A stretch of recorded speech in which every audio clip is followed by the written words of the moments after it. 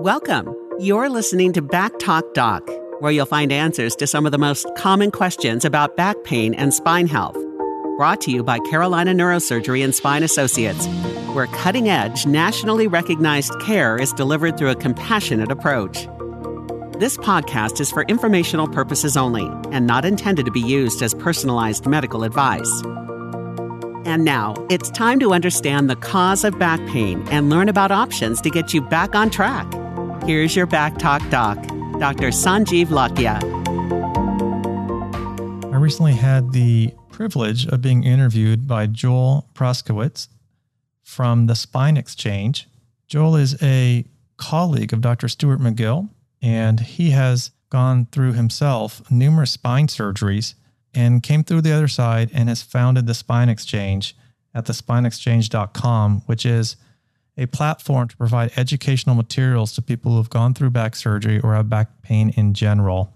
And he reached out to me, and I was really excited, and we had a great interview, and we talked a lot about different aspects of back care. And I'm going to present that to you for today's episode on the podcast, and I hope you enjoy. And I would encourage everyone to check out the SpineXchange and really consider becoming a subscriber. I think it's a great service, and it will definitely benefit you on your own journey. Sanjiv Lakhia, thank you very much for being here on Interview the Expert at the SpineXchange. I'm very, very honored and very excited to speak with you this evening. So thanks for being here. Thank you for the invite. This is going to be fun. Looking forward to it.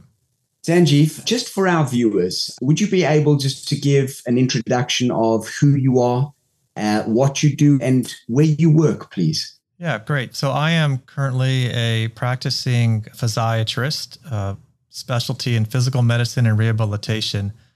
I am a doctor of osteopathic medicine, a DO, and I graduated out of Ohio University in Athens, Ohio. And I currently work in a very large private practice neurosurgical group, and I'm one of the physiatrists here who helps with non-surgical care. And kind of my day-to-day work is I work up people with back pain, orthopedic conditions. Probably 2/3 of my practice is spinal related, if not more, and try and guide patients down the non-surgical pathways and help them return back to function. Okay. And from a perspective of the term physiatrist, I've obviously been exposed to that term, but here in the UK and maybe around the world outside of the United States, physiatrist is not a very common term. Would you be able to just expand upon that so that the viewer sort of understands just a little bit more? Yeah, good question. There's some lack of familiarity even here in the US with the term physiatrist, and depends on what part of the country. Sometimes we're called physiatrists. We essentially combine orthopedics, neurology, spine care into it's like a hybrid specialty where we really focus on helping pain and restoring function. We're very functionally driven, looking at quality of life outcomes and restoring function. So historically, physiatrists really came to prominence during the early world wars where veterans were coming back with catastrophic injuries, brain injuries, strokes, amputations. And even now in today's world, there's a lot of physiatrists at like Walter Reed Hospital and other military institutions helping these individuals try and get their life back. It's kind of evolved over time in the United States into different pathways. There's hospital-based physiatry, which is really focused more on those individuals who have those catastrophic injuries and they need inpatient rehabilitation. And then there's the outpatient world where we deal with kind of bread and butter, day-to-day aches and pains, a lot of musculoskeletal medicine, orthopedic medicine. And it's really a great profession. I get to help people try and get their life back on track. And as you and I both know, a lot of people can improve their situation without surgery. Certainly there are those who need them, given your story. But that's, in a nutshell, I like to tell people it's kind of a hybrid of neurology and orthopedics with a focus on restoring function and reducing pain. That's fantastic. And I think it's very pertinent to many of the viewers here at the SpineXchange because a lot of them have not had surgery and are looking for individuals that have a potential solution from a conservative intervention, possibly with the help of some element of medicine behind that, Correct. Whether it be in pharmaceuticals or something to that degree, just to help reduce pain. But staying with the topic of being a physiatrist, How come that's the path you chose, Sanjiv, and more specifically, the spine? I'm interested about your passion about the spine. As a DO, and it's interesting, DOs, Doctor of Osteopathic Medicine, they have different licensure capabilities across the world. In the United States, DOs are fully licensed to practice medicine and surgery, so we have full prescriptive rights. But in osteopathic medical school, I received about 300 hours of training in hands-on osteopathic manipulation, somewhat similar to chiropractic techniques, but somewhat different. But I always found a love for anatomy. That was probably my favorite course in medical school. And I really marvel at how the human body has been designed. It's just perfect in its own way. Right. So that naturally led towards, I really enjoyed early in my career doing osteopathic manipulation. And of course, you're doing a lot of care of the spine. And then I felt like becoming a physiatrist was next level, where I really got to dive deep into that. And I really believe that, spine care, having a healthy functioning spine is critical to having a healthy functioning life. And there's such a disease burden in this country and across the world that I think we need more practitioners who understand the science behind how to have a healthy spine and how to treat dysfunction. My brother, 2 years older than me, is an osteopath. So he kind of got me directed along the path of osteopathic medicine. And then I met some mentors during medical school that really opened my eyes to this whole field of physical medicine and rehab or physiatry. It's fantastic. And, you said something now that sort of just struck a chord within me. You're talking about the burden of spine problems and pathologies. Are you getting to see patient that is younger these days? Are you getting to see people who potentially are outliving their spine on the other side of the spectrum? So, who do you get to see? Who are your patients? The answer to that is yes. Okay. It's across all spectrums. I would say the general trend, and we might touch on this a little bit later in terms of difficult cases, but the general trend is people are living longer, more medical advances, cardiovascular care, cancer care, but their body parts are still aging. So we are seeing a huge influx of individuals in their 70s, 80s, 90s who are healthy, but they're kind of breaking down orthopedically and from a spine perspective. And then the flip side of the coin, particularly I think since COVID, I've seen a lot more people, younger generation, with back problems. I have my theories. I think there was a lot of movement towards work from home and doing what you and I are doing right now, sitting and staring at a computer. And I think it's set people up to have dysfunctional posture, weak muscles, and increased episodes of back injuries. It's funny you say that, Sanjiv. And there's so many people out there, therapists of many different persuasions, that are saying that, posture is not important, or it doesn't matter, or having a kid slouch for hours over a phone doesn't have any correlation with any type of neck pain. And, I'm not a believer in that. Generally, if I look back, we were kids and playing outside and being far more physical. Yes, we would stare down and look at our workbooks, but not to the same degree that the kids are today. The duration and time that they are spending sitting and looking at all technology and doing less movement, there has to be a downside, a negative to that. I think one of the key areas to consider when you're talking about what our modern lifestyle has done to our health is just to ask the question, what is the effect of your current activity on your diaphragm's ability to expand correctly? The diaphragm is so key in terms of the ability to take deep inhalations. It's like a piston. It pushes blood everywhere. It moves the lymph, and you cannot have good diaphragmatic movement with poor posture. And as you know, I run a podcast, and one of the great things I've been able to do is interview people who are much smarter than me. Stuart McGill, awesome. I got into learn more about foundation training. I've been able to interview Esther Gokhale, who's authored the Gokhale method. And every single one of these thought experts really, really emphasizes restoring diaphragmatic movement and its correlation with proper posture as a key to health and reduced pain. I just think if someone doesn't believe that there's an influence or connection between posture, function, and pain, they're just not looking in the proper places. And I agree on every level there. And quite interestingly, if I may use myself as an example, and most of the viewers know that I've had a significant amount of spine surgeries to repair a fracture in my spine. Mm-hmm. And the interesting thing is, post the surgery, once the spine had actually been realigned and rectified, and the natural curvature of the spine restored, it's made a huge positive impact on my overall health and well-being, the way that I stand, the way that my muscles function.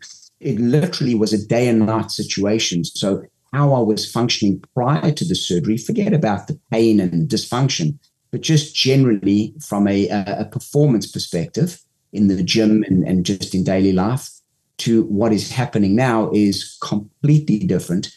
And I owe that specifically to the restoration of the alignment of my spine. Yeah, exactly. The extreme end of this question are those patients who have pronounced spinal deformities, scoliosis, kyphosis. When those curvatures get to a certain point, what happens? It affects their visceral organs. They cannot breathe properly. The digestion gets impaired. And oftentimes when that happens is when a complex spine surgeon will get involved. But, in my opinion, you don't have to have a 40-degree curvature in your spine for there to be correlations between your posture and your organ function and your overall physiology. So, I think it's worth discussing and looking at, and something that I talk about with my patients as part of a kind of a global discussion. Fantastic points. Sanjiv, you've spoken on your public forums and in your podcasts about integrative medicine. Yes. Could you expand on that a little bit and just explain to us from your perspective, what does that mean for a patient? Integrative medicine is a form of medicine that really honors a lot of the evidence-based treatments that exist outside of mainstream medicine and across different cultures. And it looks at combining the best of modern medicine with Eastern and ancient medicine. And we look at patients from a more holistic lens. We're not just focusing on someone's spine per se, but we're looking at how is their diet influencing their health? What about their stress? How about their relationships, their spiritual connection, their movement patterns? Because we know when you look at someone from that lens, number one, there's more levers that you can pull to influence positively someone's health. But we know the outcomes are better. They're more complete. And I grew up in a family, my parents immigrated from India. So culturally, they adopted a lot of Ayurvedic medicine practices. And we talked a lot about meditation and its benefits. And I think what's happened now, years ago, my colleagues in the doctor's lounge would say, vitamins are expensive urine, right? But now there's so much literature in PubMed supporting some very basic things that kind of our grandmothers have known all along that are helpful for our health. So you don't have to go very far. You could simply put in acupuncture and back pain in PubMed, and you're going to get an explosive amount of research articles supporting its use. If you just type in meditation and chronic pain, you'll be up all night reading randomized controlled trials demonstrating the effectiveness of that intervention. So I think it's, what I've observed in my career is patients are moving away from a pill for every ill, and they want to be able to take more control of their health and use natural interventions. And it no longer has to be about snake oil. There are so many research-based interventions now, and I learned about this during my 2-year fellowship. As you know, I did a 2-year integrative medicine fellowship through Andrew Weil's program in Arizona, and then I'm double board certified now in physiatry and integrative medicine. So for me, at some point, I'm hopeful, and we've talked about this in my fellowship, that integrative medicine will kind of go away and it just becomes good medicine. Like doctors just practice good medicine where they consider the whole person. Exactly. On that note, how do your colleagues, your surgical colleagues, your medical colleagues, how do they look at it now, especially you practicing in a very top-end neurosurgical and spinal practice? Yeah, I am blessed. I'm in a really amazing practice The neurosurgeons here are best in the world. The physiatrists, many of them I've known for a long time. And my approach to taking care of patients really fits our model, and it's well respected. I still offer standard medical interventions. I do a number of spinal injections for patients. I practice and do a lot of EMGs. I prescribe a lot of drugs, but I always sprinkle in something a little extra. And sometimes that can just be, I take another minute or two and ask my patient about their stress level. And it's amazing what you can hear and learn when you just listen. And then I might prescribe a breathing exercise, demonstrate it. We talk a lot about the 4-7-8 breath in our fellowship. It's a technique that uses ratios of inhalation and exhalation to really calm you down. It doesn't take long to do that with a patient. 4 seconds plus 7 seconds plus 8 seconds, it's 19 seconds. So it doesn't really put me behind in the clinic. And it adds a lot of value to the interaction. And the tips are helpful. A lot of times we'll talk about research-based supplementation, or if there's any herbs that could be tried. So it works well. I've been very well received. I do a lot of acupuncture. And the thing of it is, Joel, is that back pain, particularly in the US, and chronic pain in general, we are still lacking in good, effective interventions in many cases, particularly with the opioid epidemic and all the problems that's happened with that. We are really looking for alternative treatments that have evidence behind it. And I think right now it's kind of a renaissance in the space of spine care and medicine in general. And I'm really happy to be a part of that. Sanjiv, that's a wonderful thought process and sentiment to have, because I agree with you. I think a lot of people don't look at the person as a whole, and they need to understand that the owner of the spine has emotions. They have certain stressors that can systemically create a whole bunch of problems. And you really need to understand the individual who's sitting in front of you. So it's wonderful to hear that what you're doing is taking that holistic approach. I think it's definitely the route to go for the future. That's absolutely true. In fact, I almost feel like everyone who comes in with back pain has a background story and they want to be heard about it. There's something going on in their life. And you could, and oftentimes, look, I still do it because very, very busy. Don't have time to deep dive every time. You could just focus on the MRI, do the shot, order the PT, get them on their way. But if you have the opportunity to find out what was going on in their life just before then, you'd be really surprised about some of the stress that people are living under. And if you can help them heal that part of the equation, the totality of the healing of the back injury is much better. That's just my experience. And I think that's something I strive for. I don't always hit that mark. You do have to build rapport with patients, but there's always a story to tell. And it's much more than I just bent over and tied my shoe and my back got hurt. There's always something else that kind of led up to that. Sometimes you get to it, sometimes you don't. So with that in mind, Sanjiv, could you take us through a patient's journey? So someone books in to come and see you. How does it evolve? How do you start off? How do you get to know the individual whom you're about to work with? Wow. That approach has evolved over time. I get better and better at it. We work in these 15-minute intervals in medicine, which are kind of insane. Sure. But one of the things I like to do when I walk into a room and I meet someone for the first time is I don't initially like to jump into their chief complaint. I might do something like look at their intake and ask them about their work.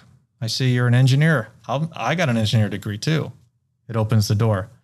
How did you hear about our practice? What are some of the things you enjoy to do when you're healthy? So open-ended questions are key. I think you have to establish some rapport with someone before you're going to recommend treatment, or at least I feel that way. So once I've established a bit of a connection, I like to really try and have the patient tell their story. So I'll often say to someone, I looked at your intake form. I read the referring provider's notes, but I really want to hear it in your words. They always tell me something that wasn't on the paper or wasn't what the nurse told me. Oftentimes, the reason they're here is not even, they won't honestly share that until the physician is in the room. Mm. So the history gathering is key. Most of the time, after I listen to the history, I almost always know what's wrong. I mean, the imaging just confirms things if we do that. And then I always want to know kind of what would success look like for you? And then the obvious answer is, well, get me out of pain. And then I push them a little further. because I want to know their why. If I know their why, I can help them really gear their lifestyle towards that goal. So for example, if someone comes in with an acute back pain and it's going down their leg, I want to understand where are they in their life right now? Because I'm probably going to address them differently depending on their circumstance. So for example, if they're a professional athlete and they've got extensive pressure, we're going to put our foot on the gas to try and knock out this pain ASAP. And we might do some things a little more aggressively. If they're someone who's retired and they don't have a ton of professional obligations, then I'll definitely dive deep more into conservative care pathways, and I'll get a sense for where they are. I always ask and I want to know, like, where are you with this? I'll say that a lot. Where are you with this? On a scale of 1 to 10, 10 being, I can't live another second like this.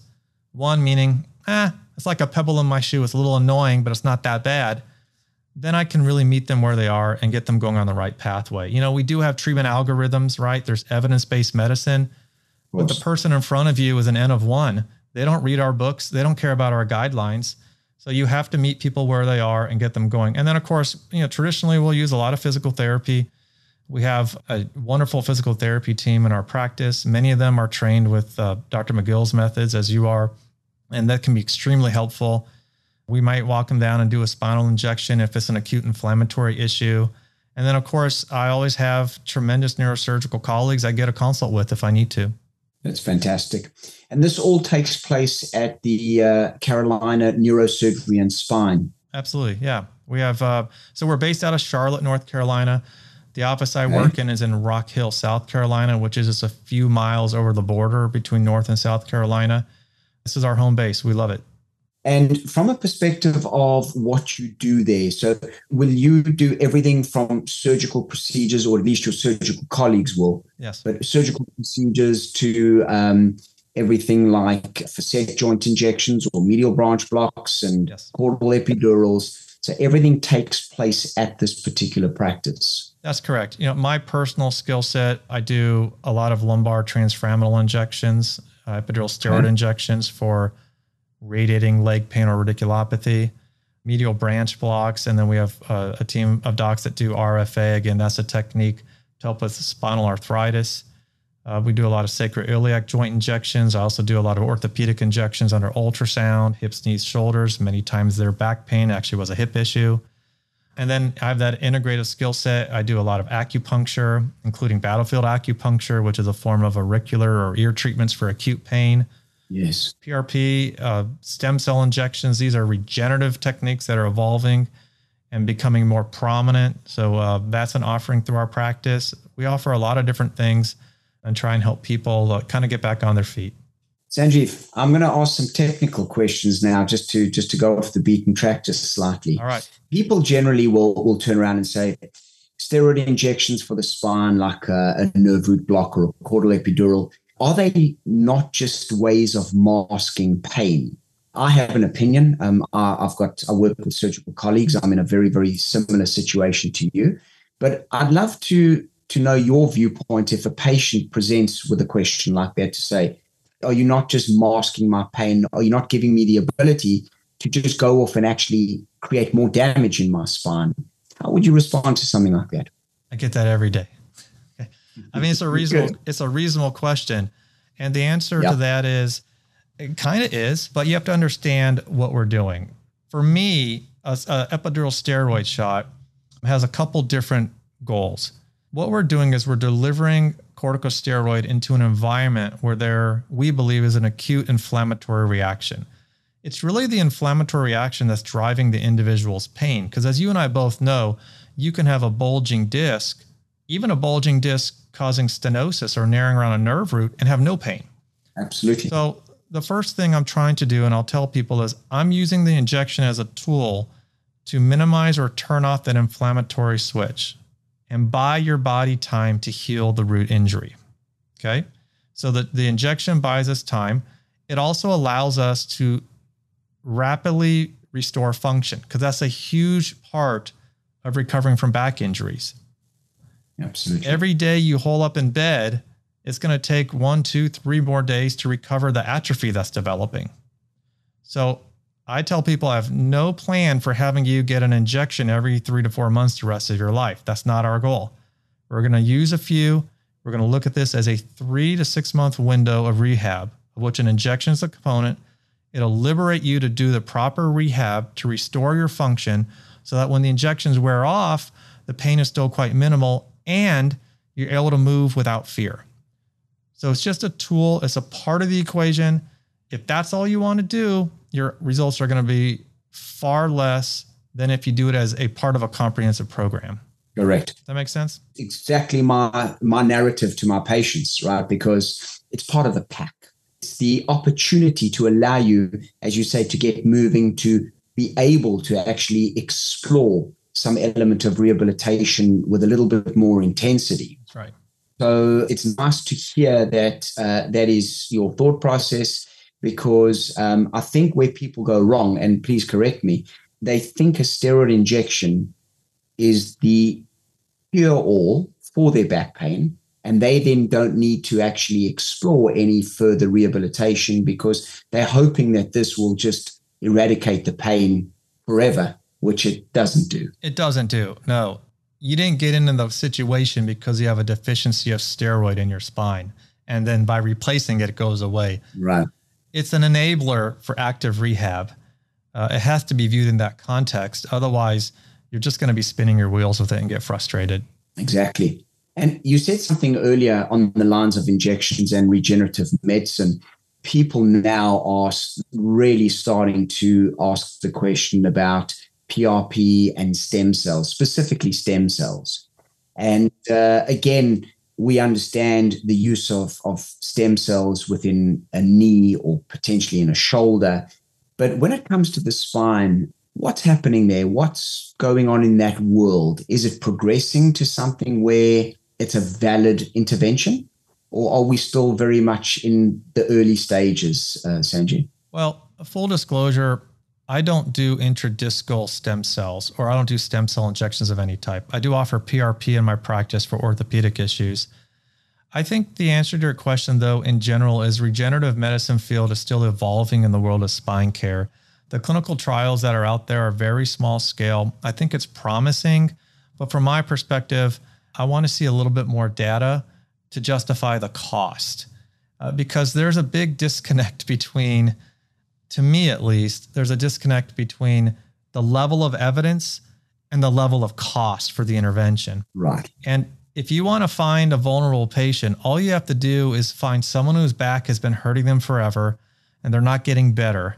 And that person will sign up for anything, anywhere, anytime. And I do see some of that going on across the country. And I'm hopeful that over time, more literature will evolve. And I do think it's a promising area. And I'm hopeful in the next 5 years or less, we're going to have more definitive answer to that question. Sure. Now, the thing for me that I'm trying to get my head around, and I'm explaining this to patients, is that the disc itself is just naturally such a hostile environment. It doesn't like to be, the internals don't like to be exposed to any external elements. And we know that when that happens, you get a whole host of chemical changes within the disc, etc. So I'm trying to get my head around how the stem cell itself, intradiscally, right, or intradiscal, how can... So I think that's critical education. I think getting in a relationship with a knowledgeable bodywork expert, whether it's a physical therapist, a chiropractor, even good massage therapist, let them be your co-pilot through your journey on your life about maintaining a healthy spine. And then, lastly, I think it's understand that even if you do everything right, your back can still hurt. It's common. And most of the time, not all the time. I mean, your situation obviously is quite dramatic and you went through an incredible journey, but most of the time for most of us, it gets better. Sure. So, I mean, I don't know if I'm dropping any wisdom there. Some of that's common sense, but that's, those are some words that I would share. Sanjiv, that's exactly what I want to hear. Those are very wise words. We don't have to complicate things and sort of pull the wool over people's eyes for them to think it's wisdom. It's actually the basics. It's the fundamentals that are done each and every day that build up that foundation of optimal health, good movement. So those are very wise words. Thank you very much. Oh, you're very welcome. Yeah. Sanjiv, we get viewers and members to the SpineXchange from all over the world. So if someone wants to reach out and contact you, how do they get hold of you? What's the easiest way? Yeah, a couple different ways. There are contact forms through our group website, and that's at carolinaneurosurgery.com. Okay. And it's easy to search under physicians, and there'll be links there. I also have my own website at drlakhia.com, DRLAKHIA. And there's a form there to connect with me. And if you have an inquiry, I'm happy to take a look at it. So fantastic. We're available. Good. And I'll put all those in our notes. Sanjiv, I could sit here for another 2 hours talking to you. And I would probably request very kindly that part 2 happens at a future date, because I've got so much more to ask you and a lot more to expand upon. But thank you very much for your time. Thank you very much for your wisdom and sharing your experiences and your knowledge with us here at the SpineXchange. And we are greatly appreciative. Oh, you're very welcome. And thank you for your efforts and taking your life circumstance and using it to make the lives of other people better. So we need more of that in the world, and I'm happy to be a part of it. Appreciate you. Thank you, sir. Thank you for listening to this episode of Back Talk Doc, brought to you by Carolina Neurosurgery and Spine Associates, with offices in North and South Carolina. If you'd like to learn more about Dr. Lakhia and treatment options for back issues, go to backtalkdoc.com. We look forward to having you join us for more insights about back pain and spine health on the next episode of Back Talk Doc. Additional information is also available at carolinaneurosurgery.com.